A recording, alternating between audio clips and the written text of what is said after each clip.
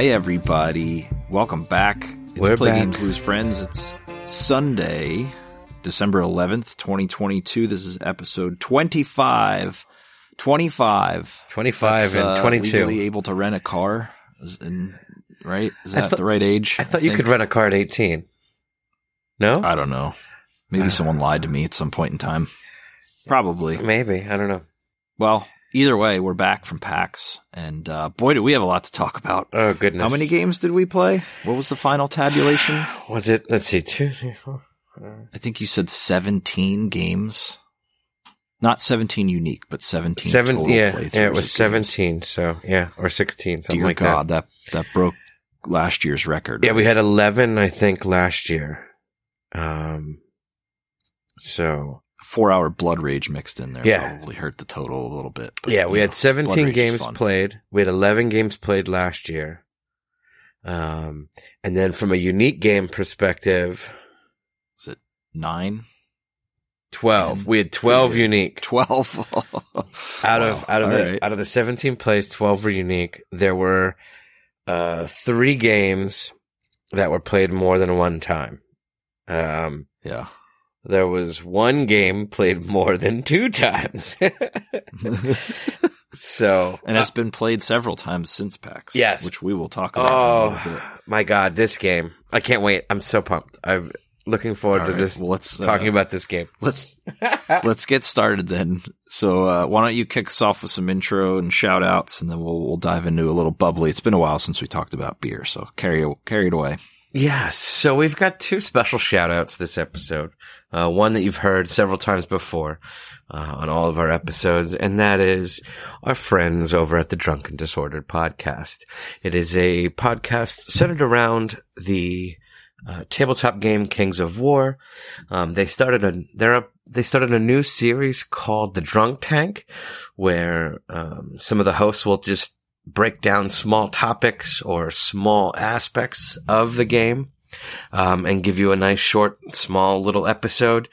Maybe if you're just running to the corner store or something, you can probably get through it. I'm not sure where the future of it's going to go, but it was kind of cool anyway, just to see something unique and different from the Drunken Disordered guys.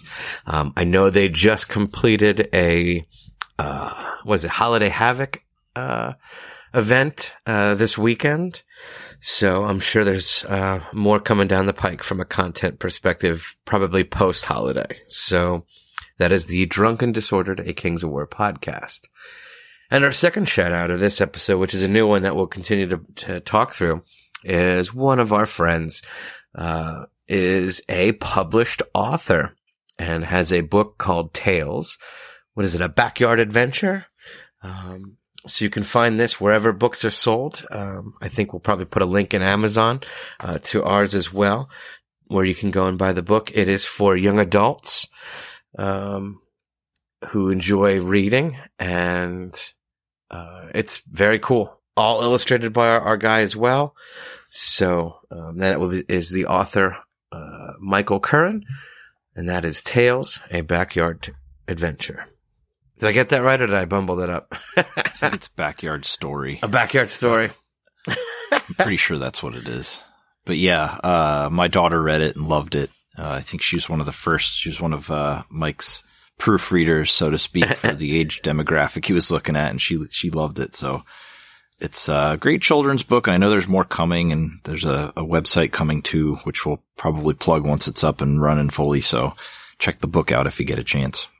And check out Drunken Disordered, of course. As always, it's very entertaining to listen to.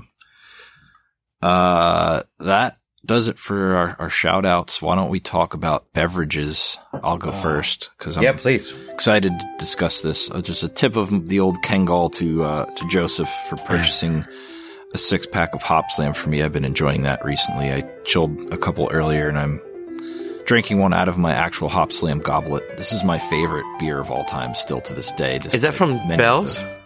Is that Bell's? It is from Bell's, yes. Bell's Hop Slam. Used to be only available early January in these parts, and now they seem to be making it a lot sooner than they used to and shipping a lot more quantity than they did before. So I see 6-packs everywhere, and I was at a restaurant on Friday night we had a kidless evening, and they had it on tap. So this is my third one of the weekend. But it was delicious on tap. You can't beat that beer on tap. It has so much more depth than a can. But the cans Joe gave me still taste good. So that is Bell's, and it's a 10%er, as you know, from PAXU. I was just gonna say, about six of them. I'm definitely familiar with the Hop Slam. Yeah, it's a really good IPA. Though. I enjoyed it. They go down pretty easy. Bitter, sweet. Yeah, it's just such a good beer. You don't know you're chugging 10%. No, it's delicious. What are you having? So I needed to resupply the fridge for the holidays. So hit my local beer distributor today, and they must have just got a restock of New Trail. So I got about 4 or 5 different varieties of New Trail. I had some of their flagship Broken Heel earlier today, and now I've moved on to the New Trail Replenish IPA, which is a West Coast IPA, 7.5. It has bitter. Yes, notes of sticky pine, deep citrus, bright, crisp, and balanced. So that is Replenish IPA from New Trail. Love New Trail. So. There's something strangely and awkwardly erotic when you read all of the flavor profile out to us. I think that's the part people just replay over and over on this podcast. Yeah, it's just on repeat. It's on repeat. It's just you going, notes of pine tar. All right, uncomfortable silence. Let's move on. Awkward. Yes, New Trail's great. I wish I could get Sixtels on a regular, not just like Broken Heels, because Broken Heels is always available, but like some of their other ones, probably the smaller batch stuff that's hard to get. But I would buy those, and they're not terribly expensive either for how high quality they are. Like that brewery just is so good. I think I've talked about them like 100 times on here because just all their beers are good. Well, yeah, and when I said I got a variety, I got regular Broken Heels, I got Tangerine Broken Heels, I got Replenish. I got Gearhead, and I got a dry hopped Pilsner from them. I forget what it's called, but it's in like these little yellow cans. Good. And I was like, oh my God, I need this. So yeah. And then I had gotten. Yeah, the Tangerine's really good too. Oh, then it's called, is it Lamplight? I forget what it is. It's like a pineapple IPA. So I got that one as well. So that was 6 different varieties of New Trail I picked up today. So yeah, I'm excited to indulge. It's going to be a good holiday. Yeah. Merry Christmas to me. Indeed. All right. We went to PAX. Let's talk about it. Let's share our experiences with the world. It is such a good time. We look forward to it so much. We had such a great time again this year. I made the mistake of telling everyone we should get there earlier this year, and we stood in line for 2 hours playing Marvel Snap while the line next to us didn't fill up at all. Not a bad... So we could have gotten there later. And a bad use of 2 hours, though. What's that? It's not a bad use of 2 hours. No. But in the freezing cold. You know. Oh, no, we got to wait inside. Nice, so nice. No concern about the weather there. We were queuing in the main line to get in. There was only one entrance, and once you got your your badge and your vaccine wristband or whatever they give you, you can queue up in the main area go in through the sky bridge or whatever it is that we used to go through. But it was only a single entrance this time. But yeah, we were inside. And this is I think I'm going to get there later next year. And this is the 5th year, right? We started in 2017. There wasn't one in 2020.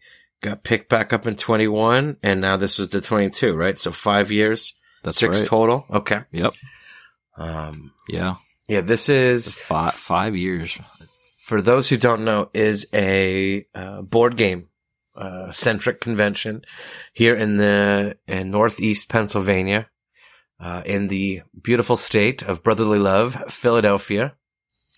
And it's just amazing to have a convention like this so close to home, especially with a hobby that we Can't get enough of or addicted to. Can't spend enough on. Yeah. Maybe. And A little bit of column A, a little bit of column B. And if we're ever accused of anything, it's because of a board game, right? Well, I don't know about that, but that's probably most of it at this point. Yeah, it's great having it so close, and it's the guys that have started PAX it's just born of love over the years, and all the other ones are video game focused conventions. This is the only one that's primarily focused on board game and tabletop. So if you are a board gamer or a war gamer or a card player or whatever, it's definitely the place to go. And admission's fairly cheap. It's full of stuff. There's new games to look at. There's first look titles. There's play sessions. There's tournaments. There's an expo area where you can shop. There's everything you can imagine. They've got all kinds of cool shows. D&D also, there's playthroughs. independent game publishers. There's people publishing, who still have their prototypes and they're looking for play testers. So I mean it is just chock full of, anything board games. There's something there. There's AEG's booth and Cool Minis booth, all the way down to, two old ladies who are demoing their little party game for the first time. Like, it's just, it's such an awesome mix. And if you're a fan of gaming, it's a great place to be. So yeah, 5 years running now, and we've had a good time every single time. We spent a lot less time at the show this year because last year I think was the first year where we set up shop in the hotel room with a folding table and a whole bunch of chairs and just slam games all weekend. So we decided, hey, let's go peruse the wares. We'll pick up what we want to pick up and we'll head back earlier and try and get more games in. And that was a big reason why we smacked out 17 this time. So, but the show itself was a lot of fun. I would definitely go later next year, but, and I think next year I'd like to stick around a little longer, check out some of the first look area stuff. Cause there were some things I didn't get to demo that I probably would have liked to. So we'll see how next year goes, but yeah, a lot of fun. So do we want to move the bought portion to this bought at PAX segment? Cause I know you got some stuff, I got some stuff, or do we want to wait till the end for that?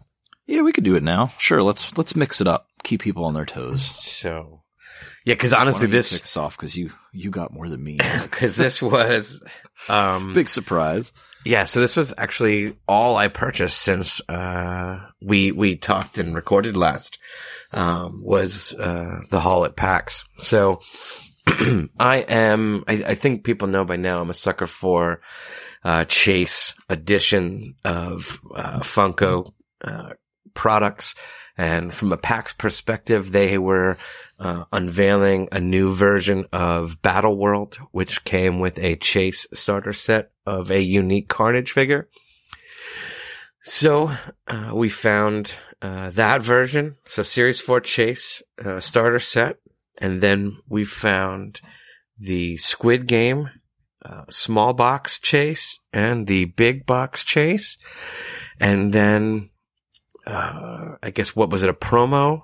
It's 100% Chase or rare prototype figure, of the Bride of Frankenstein. When you purchased, certain amount of games, you got the all gold Bride of Frankenstein mini, stand, and shovel item that can be used with the Universal Monsters set. So that was the Funko Games booth for me. I had one other thing purchased. Do you want to go next, Ryan? And I'll do my last one. Finish yours out. Go for it. So, and then the last one was from Pandasaurus. And this was Orichalcum. I think I talked a little bit about it as being on the list, last episode. So, this was its premiere, I think, for the community, maybe at retail as well. So I cracked it open. Components are cool, except for one little thing, which we'll talk about eventually down the road when we review Orichalcum, because I think we're going to really enjoy this game. Yeah. Did I miss anything? Looking at it, I'm excited to play it. Did I miss anything? Or was that everything? No. I think that was it, right? That was everything. Yeah? Yeah. Yeah, well, both of us had lists, and safe to say, like, most of our lists either weren't there or weren't available. I mean, that was part of the reason I wanted to get there early, was to get ahead of some of that stuff. Yeah. And I did enjoy learning what a chase was, because you literally had to explain this to me like 3 times. I'm like, what are you talking about? What the hell is a chase? Yeah. So for those who don't know, a chase is a small, there's a variant in the product itself. It is a rare, sort of I believe it's 1 in 4. So there's a 25% chance that you could pull a chase.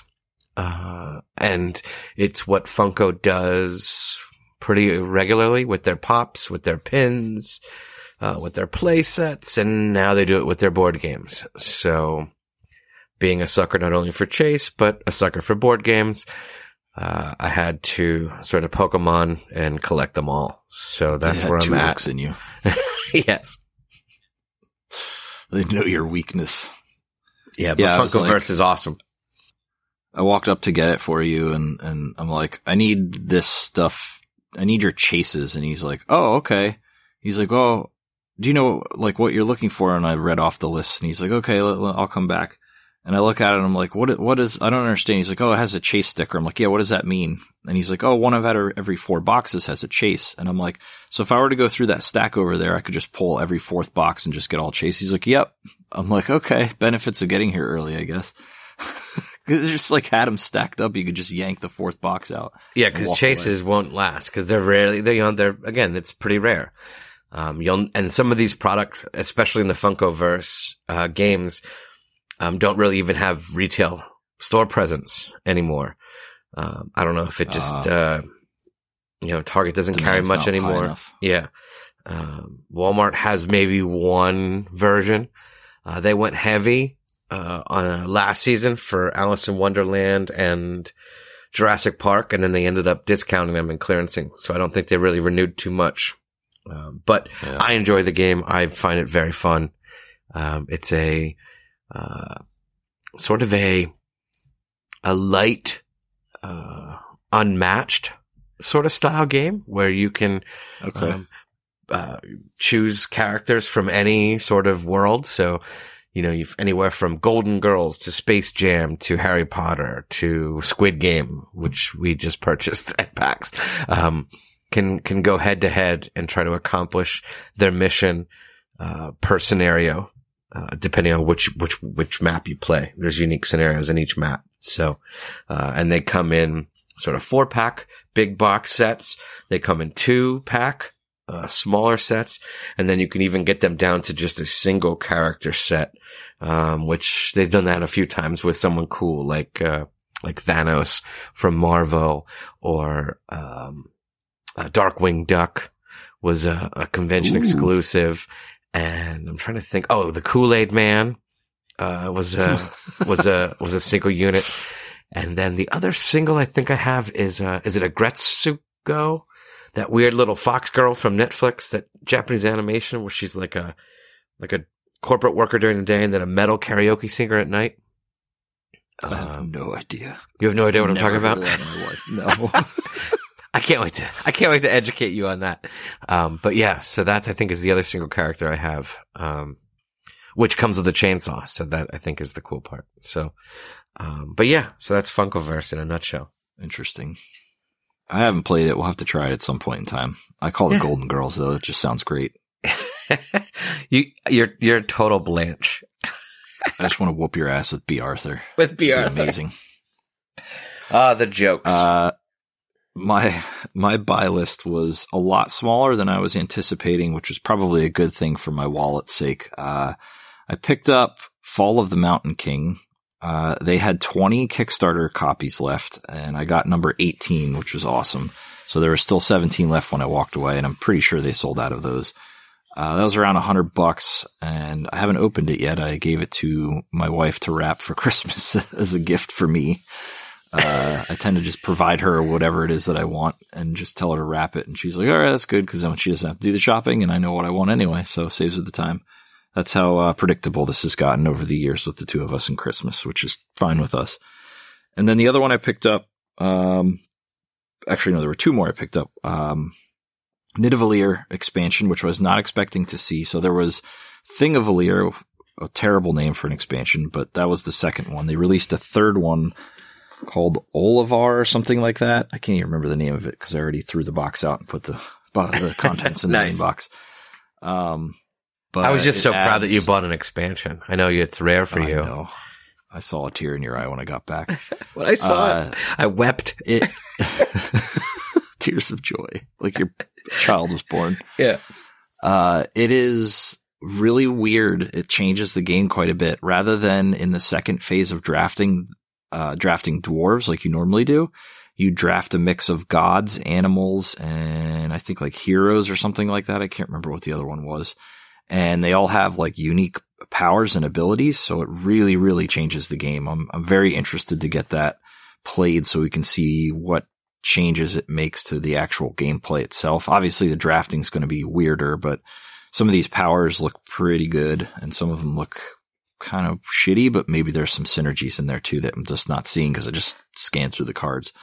Yeah, I was kind of surprised to see that there and snagged that up almost immediately. And then I got promo cards with it, which are the ones I already had. So I have extra promos if you ever get Nidavellir. Nice. That art is so awesome on this new expansion. I am so excited to try and play this. Yeah, the art on the cards, like they must have listened because the people were like, the dwarf art looks terrible. And the art on the new ones is just way, way better. It looks so cool. Especially good. Like the animals and the gods, they look really nice. So all I need to do is just get some metal coins. I was looking. They have like nice plastic ones on Etsy. I'm like, nah, it's not going to do. They didn't have them at the convention? The clinking.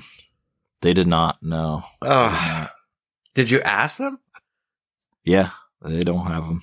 I think they're just hard to find. Okay. I will keep my eyes open for dwarf coins. They're high on my list.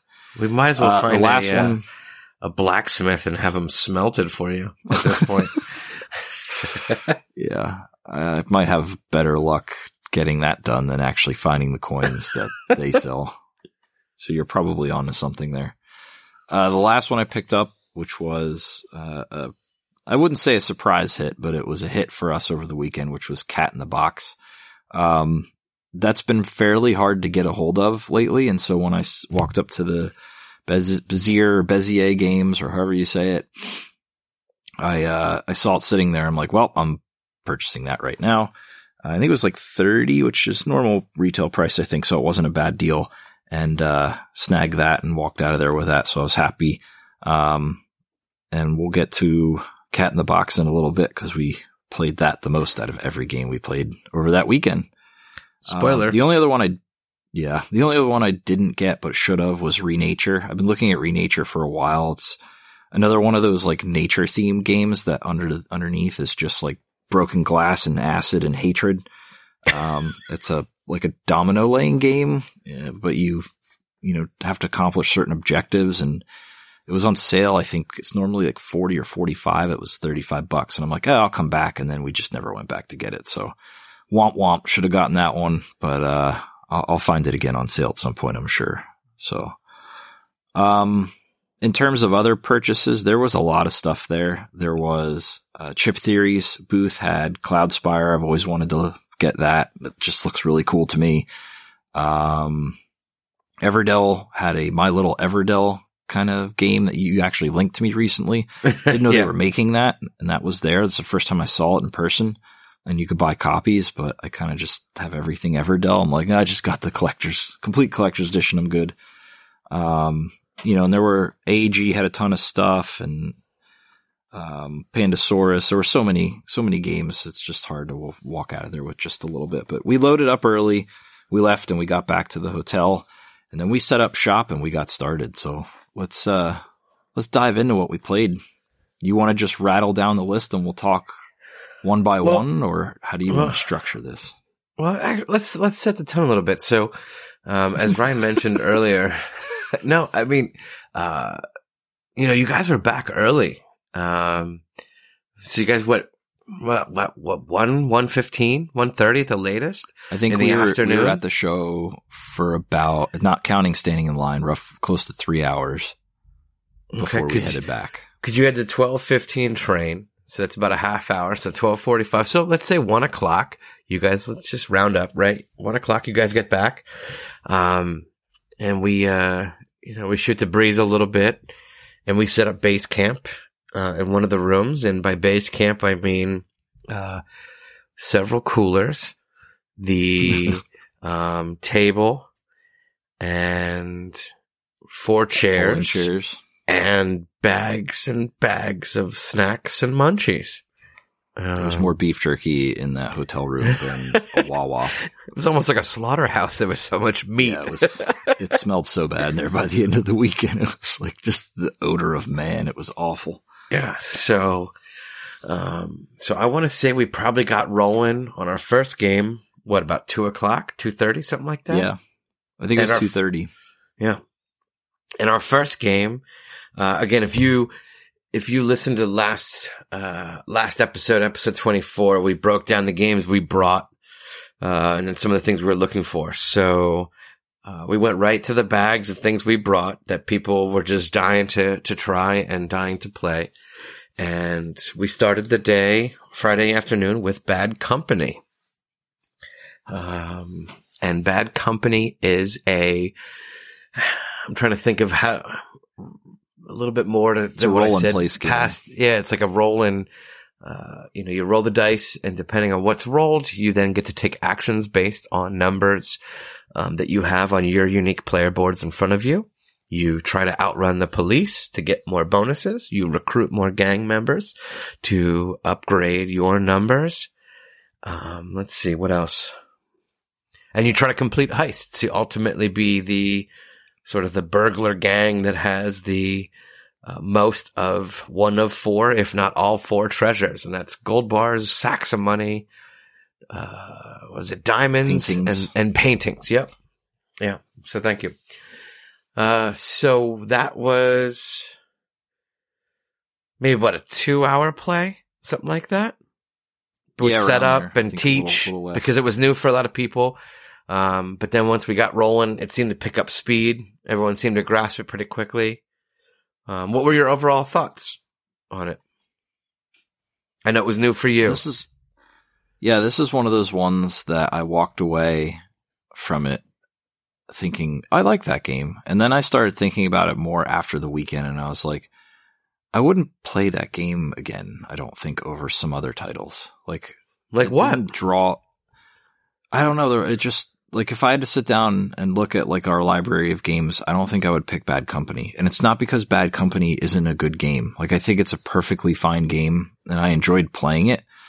But when I was done, I was like, I'd be okay if we played something else. Like, and I think about, like, as I'm going further into this hobby, when I stick something on the shelf, I'm like, am I going to bring this back out again? Or am I just going to play it this one time to, like, try it and then be like, yeah, I don't know, I just don't play this one enough, and then eventually gets purged. That's kind of how I felt about Bad Company. It wasn't a bad game, and I enjoyed the time we spent playing it, but it's like, it's getting harder for games to stand out for me anymore. And that felt like it fell in that group. Now, do you own Catan or Machikoro? I had Machikoro, got rid of it because the first edition, it's just broken. Yeah, same with me. I got rid of Machikoro as well. Forever. Yeah, and I don't own an original Catan. I have the 2-player Catan. And the dice game of Catan that I haven't ever played. I have original. So in fact, mine is very old. Because this replaces both of those games for me. But I hear you and understand from your perspective. And maybe this is one of those, because it was one of my grails of 2022, why it still holds a special place. Because I had to import it. But, but yeah, I hear what you're saying. But, again, if you don't own a Machikoro or a Catan, I think this sort of fills that void, because I think it's better than Machikoro. And it's different enough that I could see you owning both a Catan and this, but you don't necessarily need both.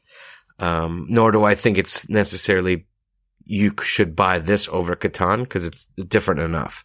But it definitely is better than Machikoro, in my opinion. I think this is like a fun tongue-in-cheek dice placement game that the theme is good and the goofiness of like the character art and stuff works really well. And like you're constantly swapping things between each other and stealing stuff, which is cool. Kind of goes with the theme.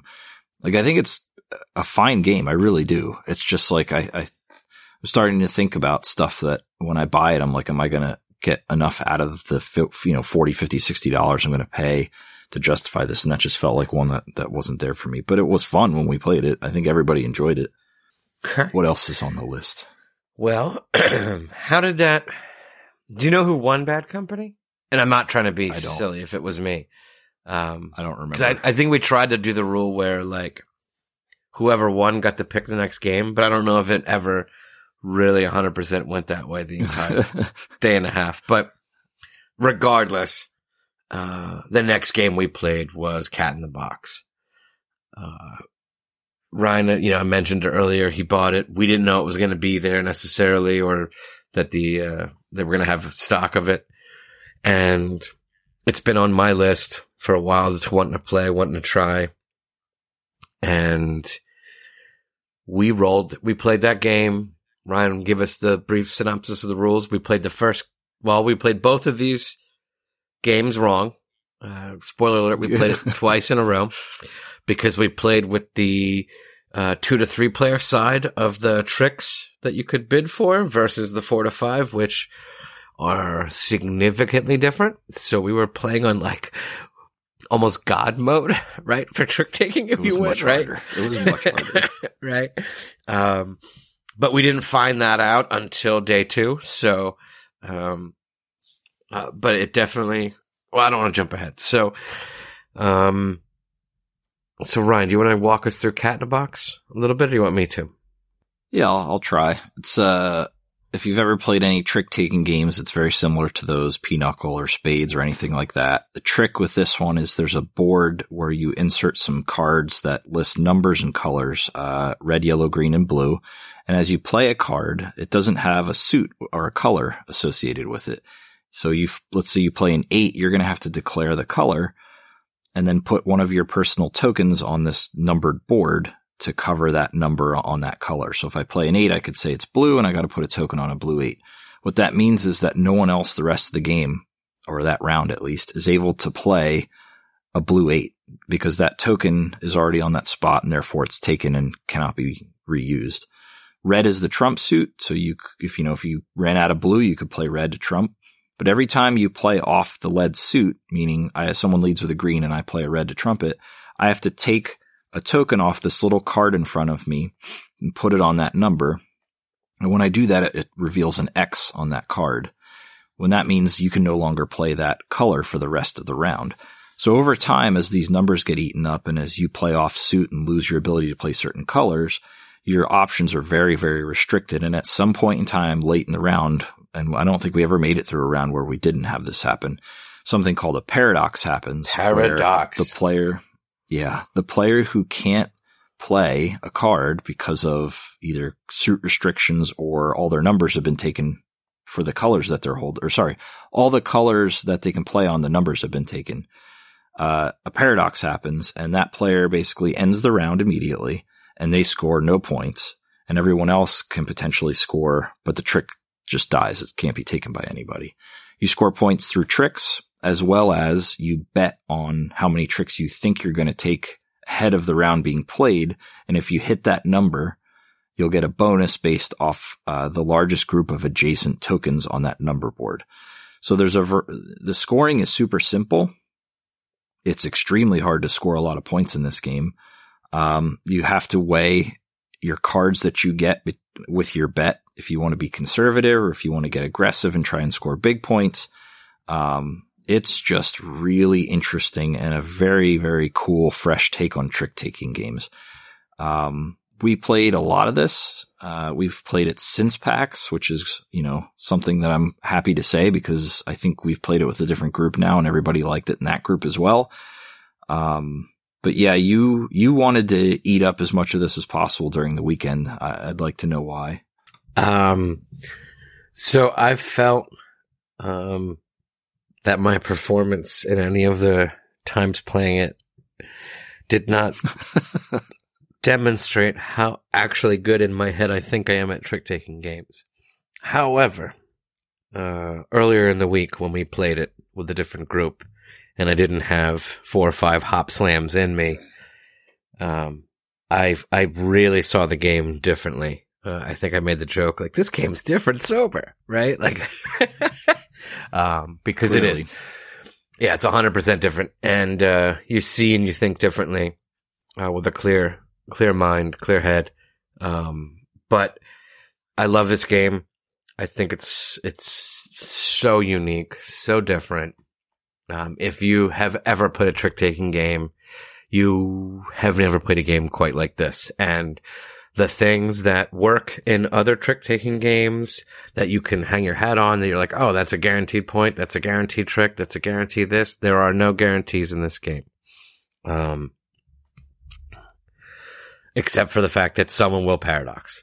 You just don't want to be that first. You just don't want to be the first one to do it. So, again, I wanted to play more of it because I didn't quite get it. And obviously, as we found out, we played the one rule wrong regarding the side of the board to use. But again, 4 or 5 inebriated fellows looking at cardboard, you were going to miss it. It happens. Yeah. But, cause I think what was the joke? Like, I was like, I just want 2 tricks. Why do I always have to do 1, 3, or 4? Yeah. What's going on? I want to take 2 tricks. And then the other side of the board is 1 trick, 2 tricks, and 3 tricks. So, yeah. So, I think your observation about those of us, like I grew up playing Pinochle. I know you grew up playing Pinochle and Spades and some other stuff. All the things you know about trick-taking games apply here, but there's also that limited nature to everything you're doing, and the fact that you have to be acutely aware of the numbers being played, the numbers in your hand, the colors that people can't play. There's a lot more to pay attention to, I think, than just kind of counting cards and knowing, who's played what when you meld or whatever. Well, the beauty of this is it almost negates card counting to a degree, right? Yeah. Because a couple of things that we didn't get into, but it's numbers 1 to 9, and there are 5 of each number, but there are only 4 spots for each number on the board. So you might get a hand of 3 8s and be like, oh my God, that's like 2 tricks guaranteed, right? But you don't know where those other 2 8s are. And then once you get your hand of 9 cards, you're going to pitch 1 card away secretly so no one knows. And one of your cards is not going to get used in a trick. So it's 7 tricks out of 9 sort of potential tricks that you could do that you'll actually get to play. One that gets thrown secretly, and then whatever your last card is. However, as I mentioned earlier, the paradox happens a lot. It could come down to that last trick when that paradox hits, but if not sooner. But more than likely, it does happen sooner. So it's hard to count count cards because there's 5. You don't know what people threw away, and you don't also know what people are trying to hold on to, because they don't want a paradox. So it adds a little bit more to the card counting, I think, anyway. And one of the best parts about that, too, with the paradox is that if you see someone doing very well and hitting their goal with tricks, you can get them to take an additional trick to lose their bonus and not score the adjacent tokens. Or you as a group can almost force a paradox upon somebody. Yeah. So you really, there's in trick-taking games, there's some counterplay, but not to that level. This one is almost like malicious in its intent to screw the guy that's ahead or the gal that's ahead. So it's really, really cool. It's such a unique take on trick-taking games, and it was by far one of the most fun ones we played. Yeah, even the little take that happens on the number board, right? Where you're trying to get like a column or a row of 2 or 3. And again, you don't get, what was the max points that people have gotten, right? 4 from the board, right? And that's when people left them alone, right? So you're trying to get at least 2, a min 2 of 2 cubes next to each other on that board. But then you've got people that are putting numbers right next to you, stopping you from getting more. So then you have to go somewhere else. And then there's someone else that'll stop you on that side of the numbers. So it adds a little unique thing to this game, with that extra set of scoring. But I I love this game. I've always loved trick-taking games. You mentioned earlier, I was raised on trick-taking games. I shared a story. I used to, play spades every week for probably 2 years, something like that. Pre-kids. So it was, I'm glad we got it. Yeah, I'm glad. Yes. And what did because we played this one time, I believe we also sold 1, 2, 3, 4, 5 more copies of this game because of people we played it with. Yeah. Went out and ran, just ran to Amazon and bought another copy. Yeah, it's so good. So if there's anything you guys as listeners hear from this episode, it is go buy Cat in the Box if you like card games, because it's one of the best I played all year. I think it's only available on Amazon right now. It's hard to find. So we don't need to talk more about Cat in the Box, but I will state that this, I think Ryan, you mentioned it. It's, this was our most played game in a day and a half. So Cat in the Box was played 2, 3, 4 times in a day and a half. And then we've played it once since. So 5 times total. I don't know if you got any plays on it by itself. So that's 5 times in less than a week of just that one game. All the games we played in that, week's time frame were with 5 players, and it's roughly an hour for a game. Each player gets to go as the first player once in a 5-player game. So there's a lot of game packed into that hour. It is extremely fun. All right.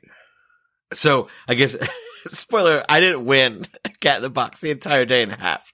I didn't win Cat in the Box until like 3 days ago, right? So when I played sober. So, note to myself, play Cat in the Box sober. So that's sober and with 3 people who never played before. I guess that's fair. All right.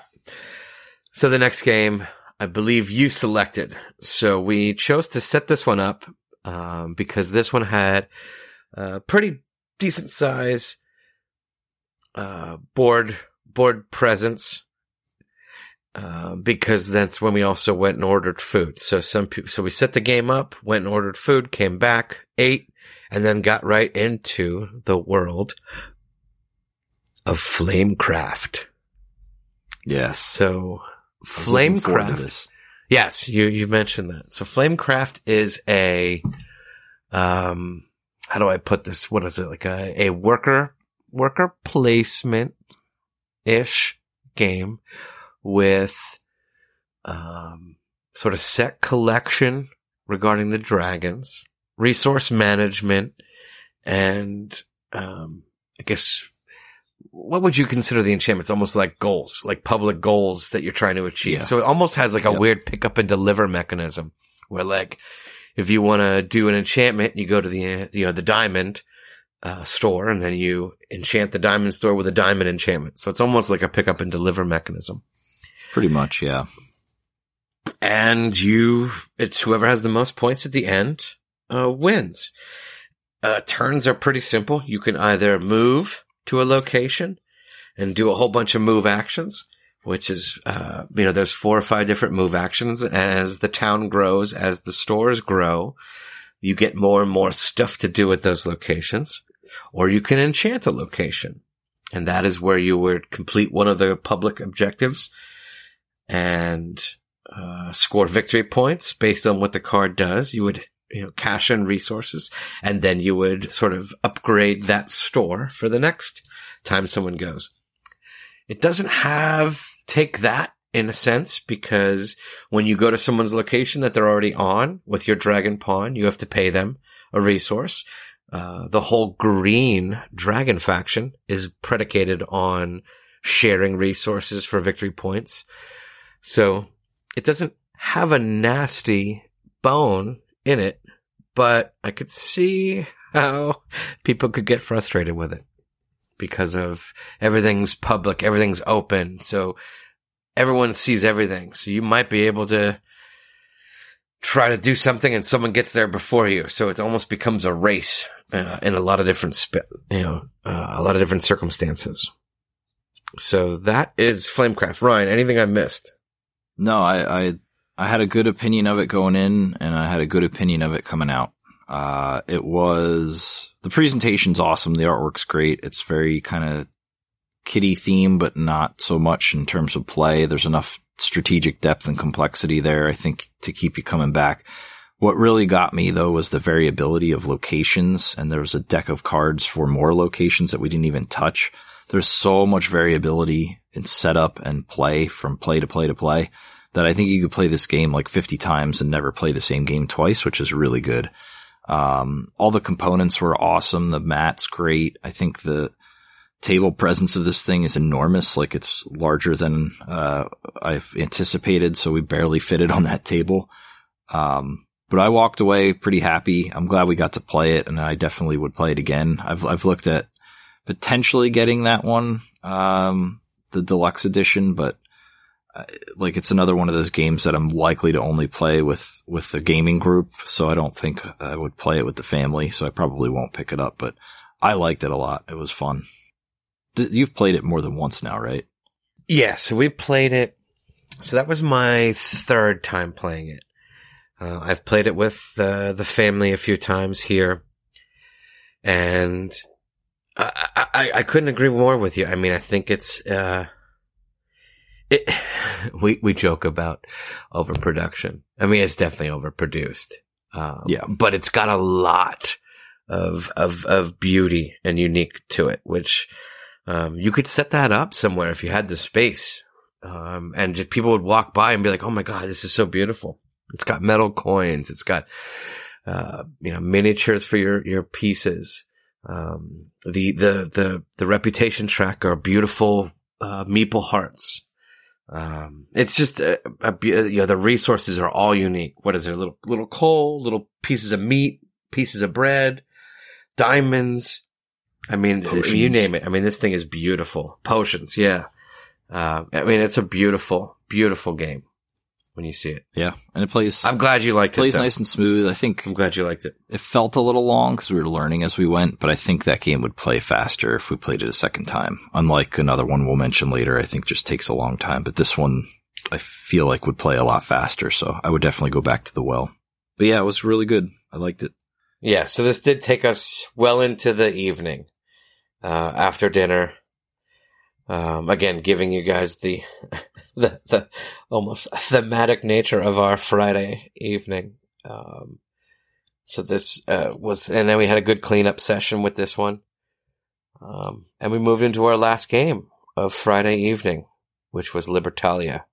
Yes. Ryan, you want to take Libertalia? Yeah, so we've talked about this before. We played it once at a game night, but it's a rehash of the original Libertalia. This one's the Stonemaier production called Libertalia Winds of Galecrest, where you're a bunch of salty sea dogs, and you get dealt a hand of cards, and everybody has the exact same cards, and you're basically placing these cards hidden face down and then flipping all together, and you order them and execute a bunch of phases in order from left to right and then back again from right to left, and you claim loot tokens on the second phase, which help affect your score. So you're basically trying to collect treasure, not collect the bad treasure, potentially screw over the other players to get better stuff.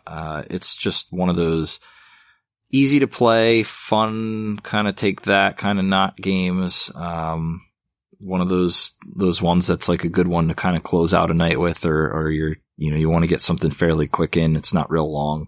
So we played it before. I think everybody enjoyed playing it again. I also brought along because it's 5 players. We had 5 people this year, so it worked well. I think everybody enjoyed it. Yeah, I love Libertalia. I thought we got a good selection of crewmates, some that we haven't seen prior, which is awesome because I think that's the part that I love the most about Libertalia is the uniqueness in the crew that you can assign. And I think with the Galecrest one especially, I feel like they added a whole bunch of new crew. I think so. That are not in the original base Libertalia, which is, again, I'm a base Libertalia fan. I love it. Love this version as well. I think the art, I know people hate the art, but I like anthropomorphic artwork, so I love it by default. And I think this was good. We again, it took a little bit, I think. Was it someone was new to it that we were walking them through it? Yeah, Kirby hadn't played. Thinking of the five of us. And then the other thing too is like we're playing with five, and so five's always going to take longer than four. I think we just had to accept going that. up the track, down the track, pick this, pick that, night phase, all that. Yeah. So, but this was the last game that we played Friday night. And I think this is into the wee morning of Saturday at this point? Yeah, I think it was like 1:30. We were like, should we play more or should we call it? Yep. And we've decided to call it because we knew Saturday was going to be like a goddamn marathon, and it was. So what do we start with Saturday morning? So Saturday morning we started it right with Cat in the Box. And I think we played it twice right away, back to back. I know I wasn't happy, and I think I had one Libertalia, so I got to pick the next you woke day's up, game threw up started. in your mouth a little, and you're like, that must be from my Cat in the Box play. I need to redeem myself. Yeah, yes. And then continued to poo the litter box for 2 more rounds. Good reference. So much that I think during the second game, I actually started punching out tokens and pieces for the next game we were going to play, because we talked about it during the game what we would play next, which would take us into lunch. So I don't know what it was. Maybe it was because I started drinking early, but we'll see. Could be. But yeah. Who knew you needed cognitive function to win board games? I don't know. So that takes us to a new game Joe bought at PAX at the Pandasaurus booth called The Wolves. And The Wolves was almost on my honorable mention list, that in case like nothing else was there, I would have picked up The Wolves. Didn't want to leave empty-handed. But yes. And as I mentioned, I was punching with Joe and some others during the second game of Cat in the Box in preparation for The Wolves. So we set The Wolves up. It was all unpunched. And this is, I think, right around lunchtime. Or is that the next game we went into lunch? Next game. Next game was lunch. Because we set it up. Yeah. Feasting on beef jerky and corn chips and other shit that was laying on that table. Yeah. Our brunch of gummy bears, 9% beers, and beef jerky. Yes. So, yeah. Well, that's living. That's PAX, baby. But The Wolves, do you want me to try to talk through The Wolves, or do you want to chime in here? I'll give it my best try. Okay. This is a unique one. It is an area control style game, but the areas don't stay important the entire game. There's sort of a rotating way they focus on the areas to score, and you need to have strength presence through the presence of actual wolves or dens, or what was the one above dens? I can't remember. Was it like a cave or something? I can't remember. But basically, you score points based off first place and second place in terms of strength of those areas. Layers. That was it. It was layers. There we go. And you can add more wolves to your pack by finding these sort of wild wolf tokens out in the wilderness, and you howl to gain more to your pack, and you start to pull stuff off of your player board in front of you, which inevitably unlocks new things or gives you more victory points. You can build dens, you can build layers, which have strength bonuses in certain areas. And so the key of the game, though, I think, and we'll talk about it now a bit in more detail, is it has a really unique action system. So on your turn, you're going to get to do certain things based off the cards that you have, these little cardboard sort of tiles at the top of your player board. And they're organized or printed on each side with a particular terrain type. So you're going to get one default terrain that matches your wolf type. So I had Arctic wolves, I think. So I got like a little Arctic tile. But then I had 4 or 5 other tiles, something like that. And each one has a different terrain type on each side. So there's like grasslands, there's mountains, there's forests, there's the tundra. And as you want to move, you have to flip these tiles that have that particular targeted land type on them. So for example, if I want to move from the tundra to the mountains, I have to flip one tile that has a mountain face on it over to the other side, which might reveal, let's say, a wetland or something. And If I want to howl, I have to do that with 2 tiles. And so I need 2 tiles of the same face if I'm targeting something in, let's say, a forest. I have to flip two forest tiles. It's so hard, I think, to plan ahead in this game with everything else going on with your opponents and the way you're sort of setting these tiles up for the next round of play to be able to accomplish what you're kind of planning on doing. You can sit there and think, all right, I want to move over into this area, and then I want to howl and try and get this wolf, or I want to try to dominate and steal wolves from the other player. You've got to have like the right setup of tiles to do that, or you just can't do it. So I thought it was a really, really good game. I loved how the area control worked and how it's not permanent. And I think that terrain tile system is a real brain burner. Thoughts? I loved that terrain system.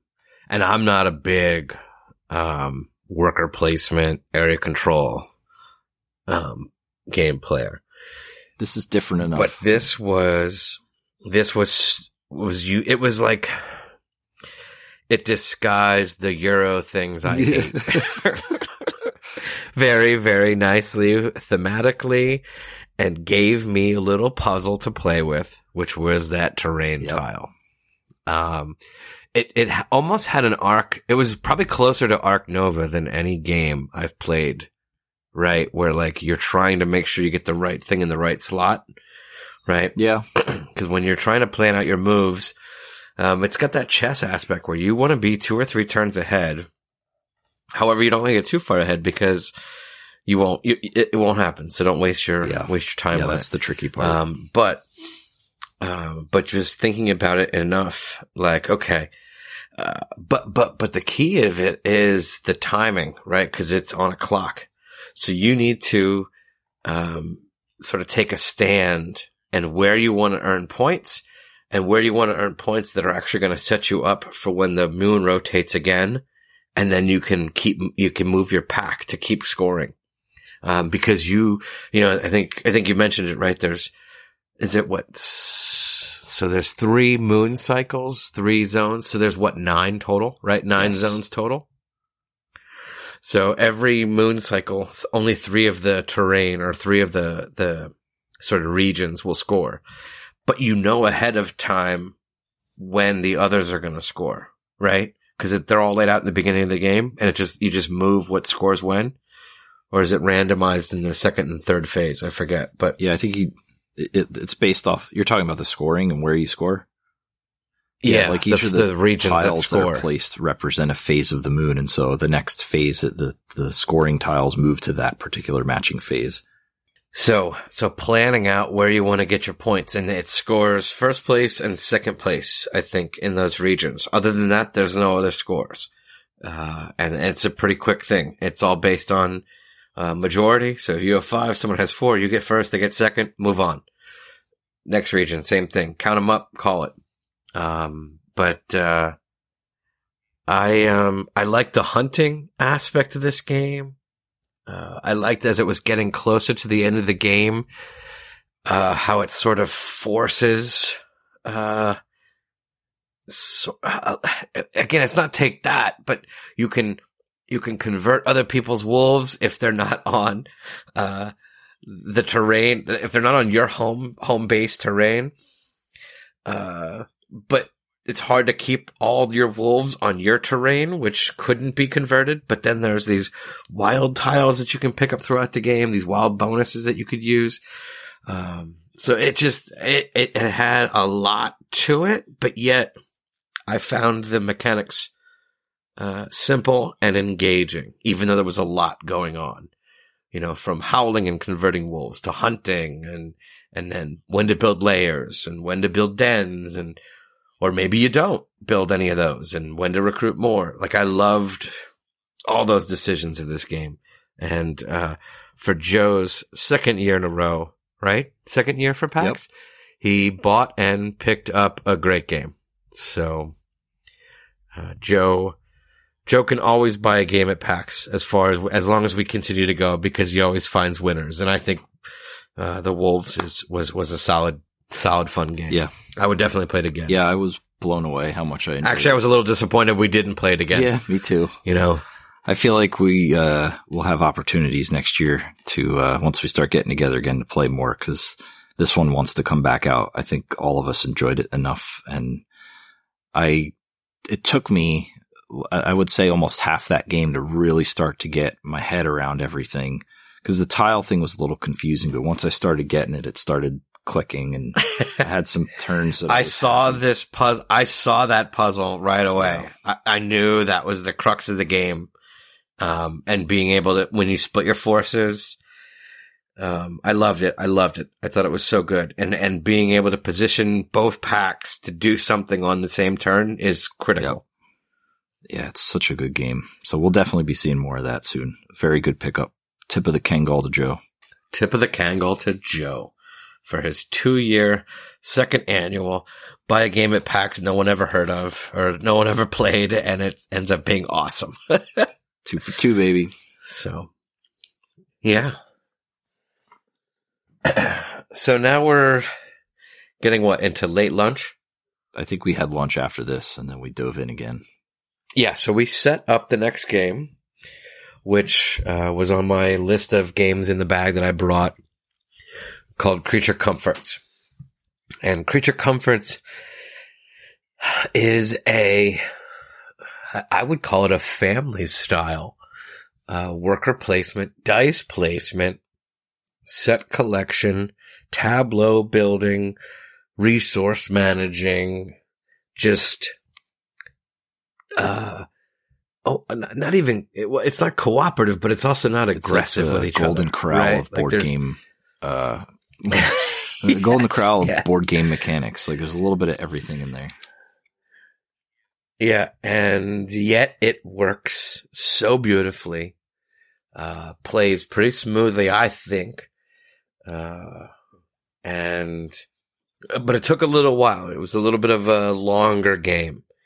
And again, I think that, what was it? We were about 2 or 3 sort of rounds away from ending and be like, we could probably have cut a couple cards and ended this a little earlier. Cause it wasn't that it was bad, but it sort of overstayed its welcome. And I think just because we knew we still had so many more games to play for the day. But if this would be your only game you're playing, I could see it being that was my dichotomy with that game. Is it's designed to be a very approachable Everdell-ish style game, but the only way you're going to play through it quickly is with experienced gamers. I think if you're not, you're kind of waiting for people. Like my biggest complaint about to be clear, I like this game a lot. I thought it obviously draws from Everdell, and it says it draws from Everdell. There's inspiration from Everdell in there, and you can see it in the fabric of the game. And I think the playthrough of it was fun. I liked it a lot. I would definitely get it on the table again to play. The only thing was the pacing, just like you said. It's one of those games that seems like it's designed for sort of not newer players, but less heavy board gamers. But then the length of time to execute turns over the length of a round is, if you're not a heavy board gamer, an experienced board gamer, it slogs. So that was my only complaint about it. Otherwise, I thought everything about that game was very, very nice. I love the board. I love the art. I love the cards. I like the gameplay mechanics. I love the worker placement with the chance that you don't actually even get to use that worker. That's pretty cool. I love the dice modification, so you can twist the luck your way if you fail at some point in time. I like the little cards that can give you some of those permanent bonuses, like that almanac was cool. But yeah, I thought it was really, really good. It's got some good agency. Yeah. Like it really has a good agency balance, and to it, which is why, again, I like it a lot as well. Yeah. I thought I agree with you. It was too long. It overstayed its welcome. But other than that, I thought it was an excellent game. And, I would play that one again with 4 rather than 5 and probably love it, because I think everybody would know to kind of rip through the turns faster. Even we were laughing a little bit at Brad, who was literally doing his turn while Kirby was finishing his turn, because he's just, I don't want to have to wait and make everyone else wait. Cause there's no, other than like selecting certain cards or certain items for your village, there is no, it's almost solo. It's like 5-player solitaire. It's got that aspect to it, but It also shines at 2-player. It's a really good 2-player game. My wife and I have played it several times, so much that she was, I showed her the trailer for Maple Valley and she's like, "Oh, that reminds me of that game. Oh yeah, you should definitely get that game too." It's a good 2-player, but yeah, again, it can scale up to 5. Again, with that little bit of, this might take a little bit time, but I think it's worth the experience anyway, just to go through it because it is a beautiful game. And it just is well done on all aspects of it. I would agree. So that was, now we're into early evening. And, while I forget how this came up, but I believe I still wanted to keep some of my faculties with me. So we ended up playing Brian Boru, High King of Ireland. Yeah, I think this was your choice, if I remember correctly. Because I didn't want to get, I feel like I needed revenge in my next game of Brian Boru, because you continue to talk a lot of smack, and I've not really had a great Brian Boru showing, so I was hoping that this was going to be my time. So that's why I was hoping that we could get that one next. Quick to the table, quick to set up. Creature Comforts is all cleaned up. It's back in its boxes. Again, beautiful insert, easy tear down. It was great.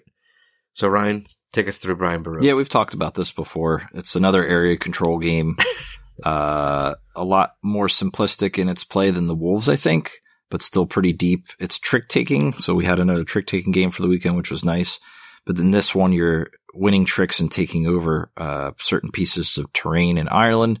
And you're trying to basically dominate a region and score points for that at the end of the game, as well as advance on a marriage track and the church track, I guess you could call it, where you can get monasteries to build at double the power of a particular location. So multiple ways to score victory points. And long story short, you did not succeed in knocking me off the throne. Another player did. A surprise ascendant to the throne of Ireland, Joe. He did a good job that game. Like, he just spread out to a bunch of different regions, and I think he finally solved the puzzle that is Brian Boru, and I couldn't get anything going that game. I just couldn't get the cards. Sometimes that's how it goes in those games, especially trick-taking games. But it was fun. I was second place, though. Yes. If I remember correctly. So I was so close. So close. I could taste it. But yes. I was thwarting you a lot that game, so. You were. And not on purpose. And No, I know. But Joe was also taking advantage of that too. And he saw it. He saw you and I had a rivalry going, and the enemy of my enemy is my friend, and Joe played that way beautifully the entire game. Yes. And you can't fault him for that, because we made it pretty public. We made it pretty apparent.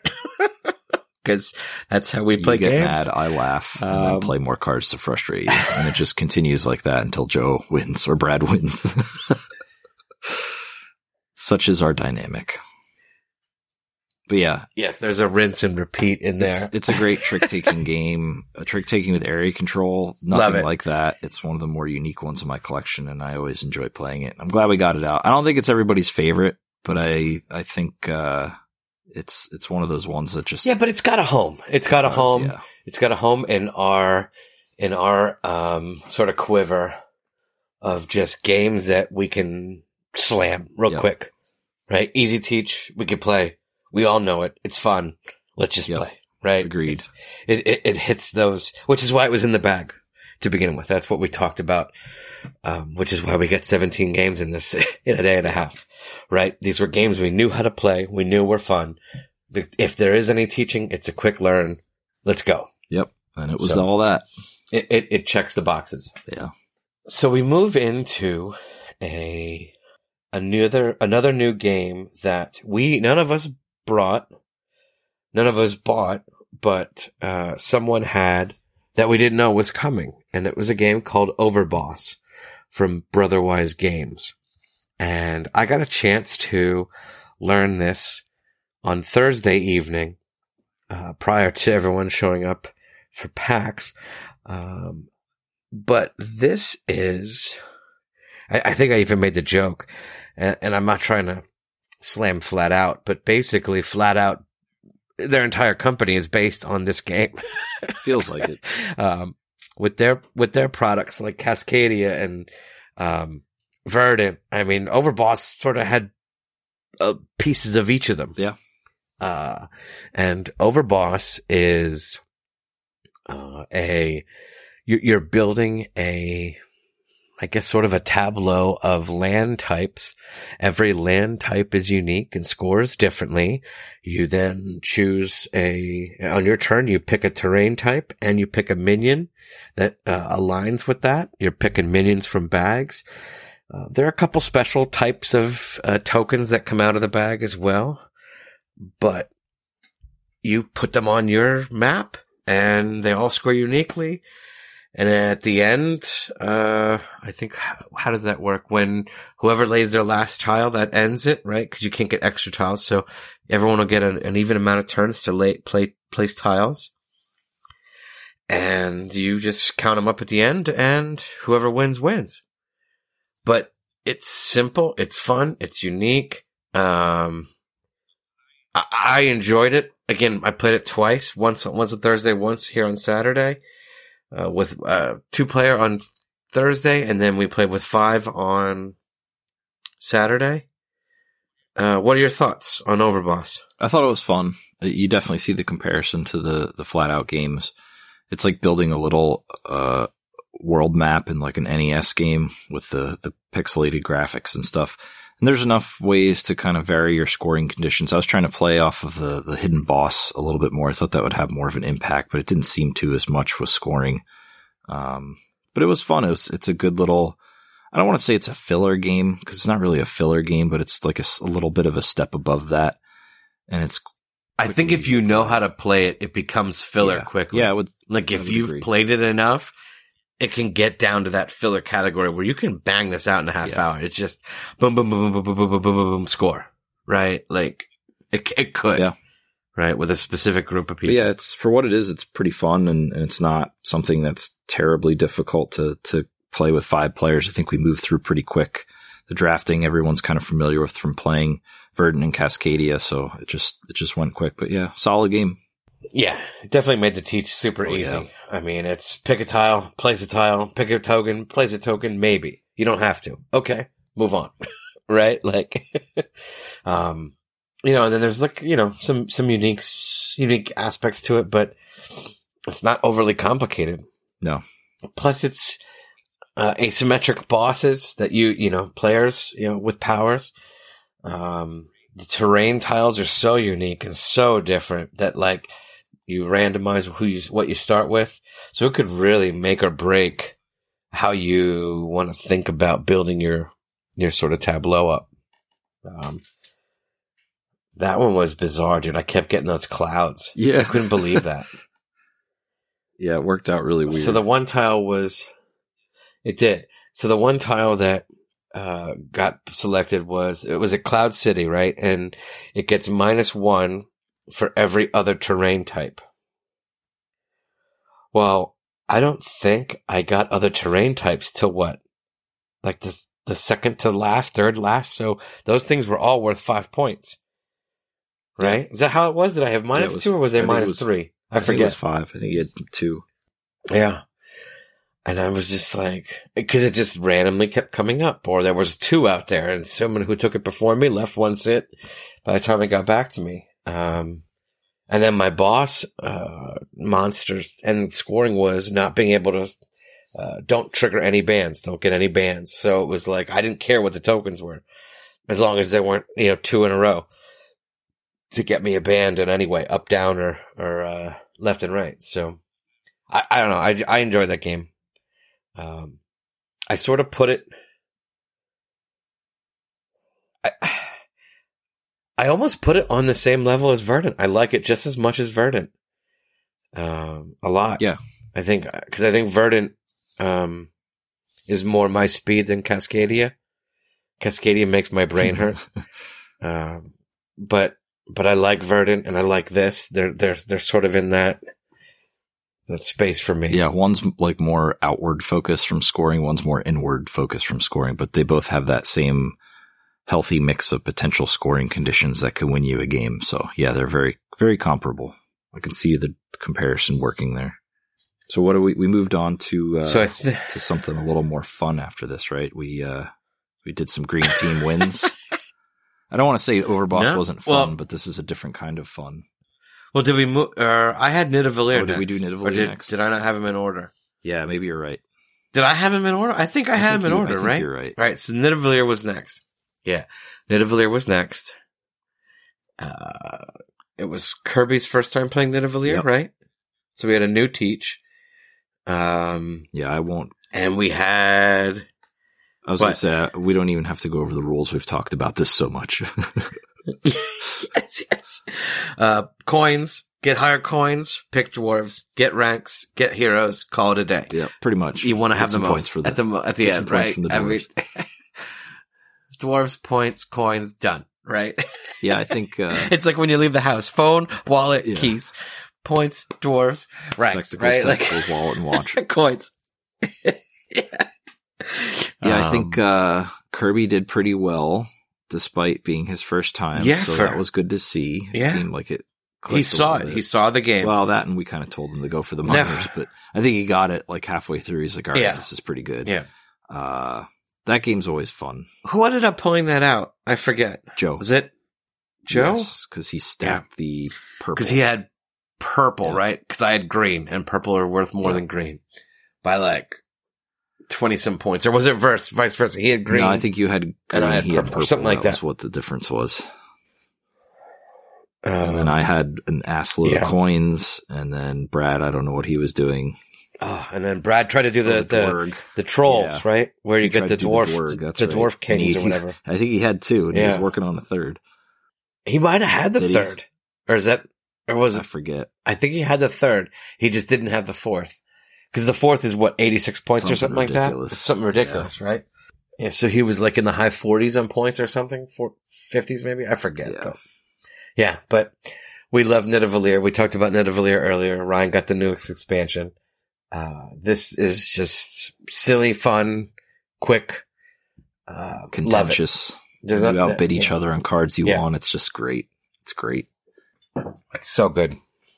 But when it works in your favor and you put your coins and you get the three, you do the three things you wanted to do at each of the ends, you're just like, you just feel so rewarding. Like you know what to do. And then the next round, you don't even know what's going on. It changes completely. But I love it. So our next one was another new game. None of us have ever played. Joe picked it up at PAX, called Shifting Stones from Game Right. He was very excited to get to the Game Right booth. Is that correct? Yeah, he loves Game Right games, and as do many of us. There's no knock. Game Right can get some winners, and Shifting Stones, in my opinion, is no exception. I loved this game a lot. I really enjoyed it. I don't think. Did I win the second one? Because we ran this back right away. I didn't win the first one. I know I didn't win the first second one. Yeah, or maybe. But I don't remember. Or did I lose both? But it was close both times. I think, or something like that. Anymore. I forget. But it was gone now. But basically, you draw a hand of cards, and what you're trying to do is so the hands of cards are your also currency at being able to manipulate this tableau of stones in front of you. So is it 9 stones, right? 3 wide, or 3 high. 20 or 3 by 3. Yeah. And you have a card that you're trying to get it to match. And then when it matches, then you can flip it down and then that card is worth points. So you can spend cards to move tiles, to flip tiles and do all kinds of rotations on tiles. But you only have a limited amount of cards in your hand, which is your currency to do these actions. So on your turn, you can do as much as you want or as little as you want. And whatever you spend, you can draw back up.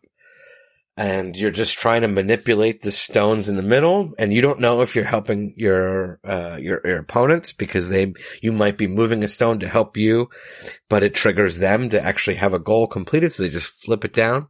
What is it? First person to 7? I think 7. Yeah, 7. Like seven rounds won or whatever. 7 patterns? Yeah, 7 cards, scoring cards down. And once you hit 7 cards, 7 scoring cards, then you tally it up. Whoever has the most ones gets a bonus 3 points. And then you see who has the most points. But for such a small, simple game, I really, really loved the crunch of it. I thought it was so good. And I think even price point wise, what was it, $20 if that? I think 18. 18? Like, there's just, I don't know. I was impressed with it. Again, Joe, tip of the Kangol, 2 in a row, 2 years in a row, 2 games this trip. I loved it. Ryan? Yeah, I mean, this is a perfect filler style game. Very fun, very quick, still enough difficulty there to keep you entertained. You're constantly trying to get the most points you can out of every turn because there's just very few turns, honestly, with reaching 7 happens pretty quick. So for $18, like, excellent filler game. And you can play this with just about anybody. So I thought it was a great choice. Yeah. So we kept the fun and party light style going. Cause at this point now I think we're 11 o'clock approaching midnight here at this point. It's midnight. Yeah. So we kept the party game style going because again, shifting stones was pretty light, but yet still crunchy enough from a decision standpoint. And we broke out green team wins. So much like shifting stones, we played green team wins 2 times in a row. Again, quick 15 minutes each.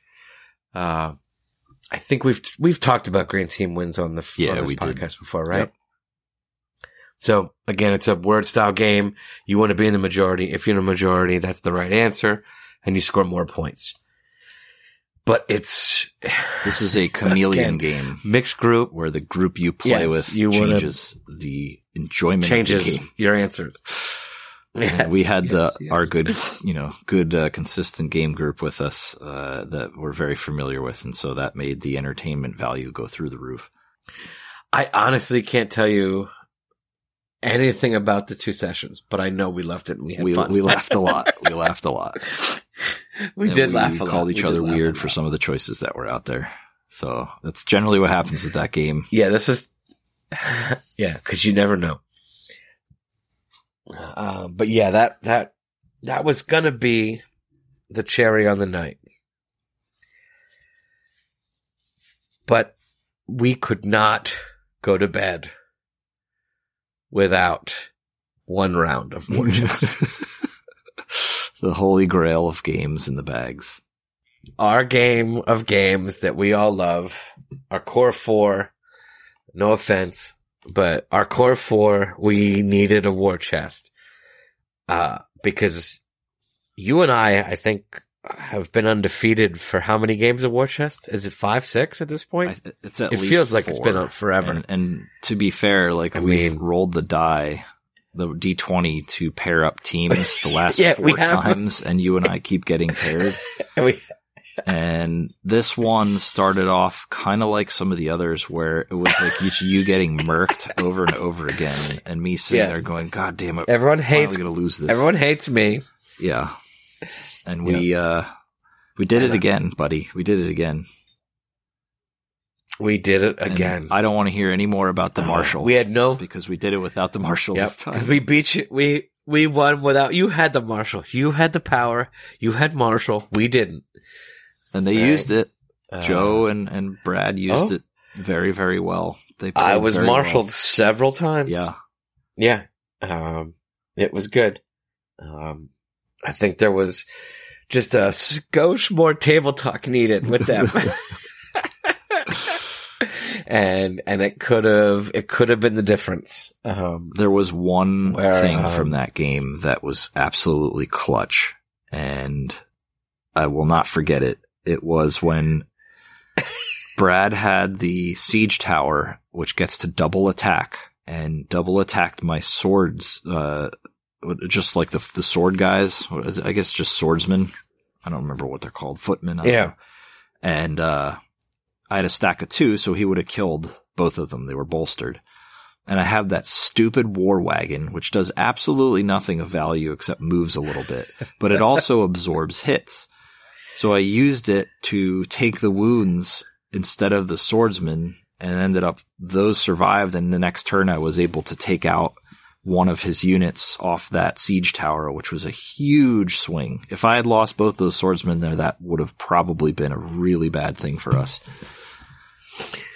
Yeah, we may not have been able to overcome that because I was so pinned down on the one side of the board. No matter what I brought out, it was getting marshaled and Brad crossbowed. I mean, I couldn't. Done such a good job on that side that with the siege towers supporting them and putting himself in a position to pressure us. Like, he played very, very well that game, and Joe did too. Like, to both their credit, they both played completely fine. Yeah.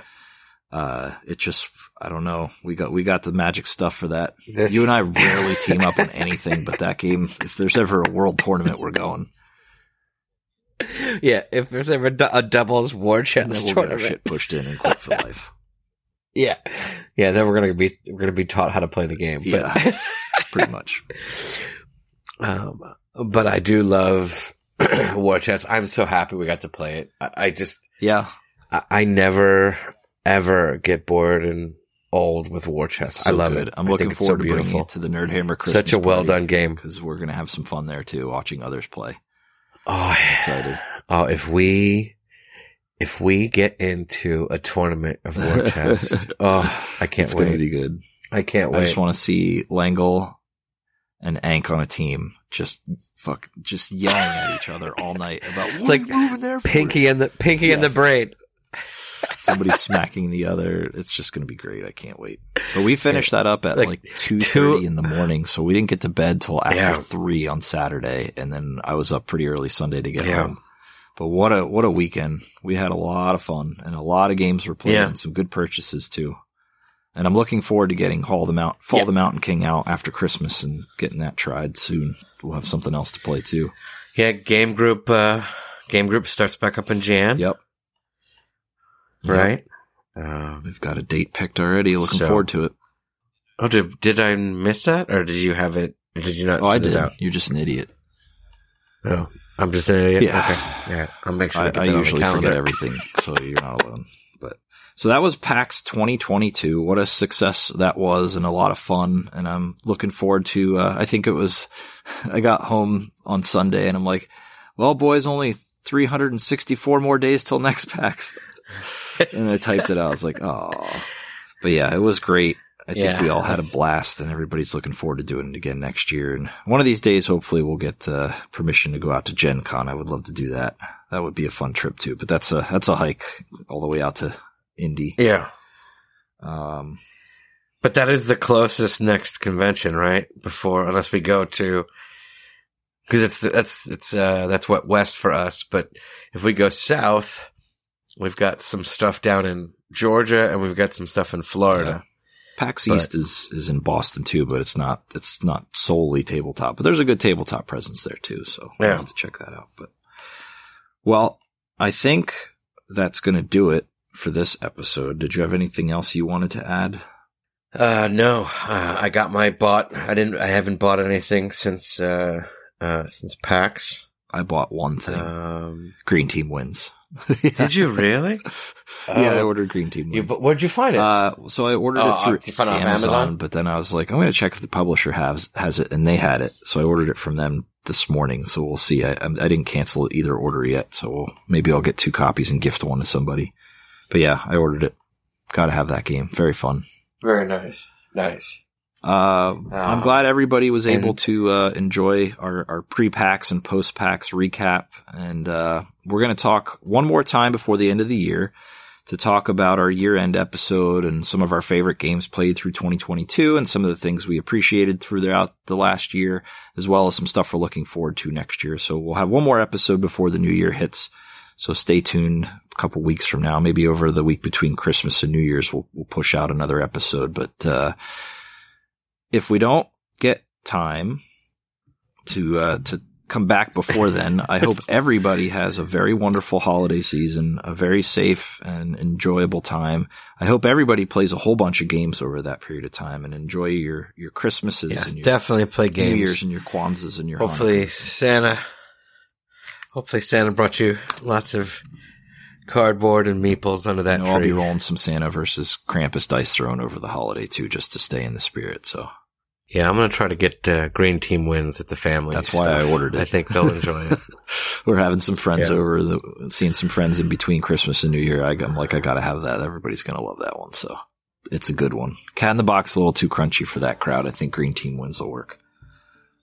But yeah, everybody enjoy your holidays, play some games, and we hope we'll see you after the New Year. And hopefully we'll talk one more time before then to talk about our year-end wrap-up.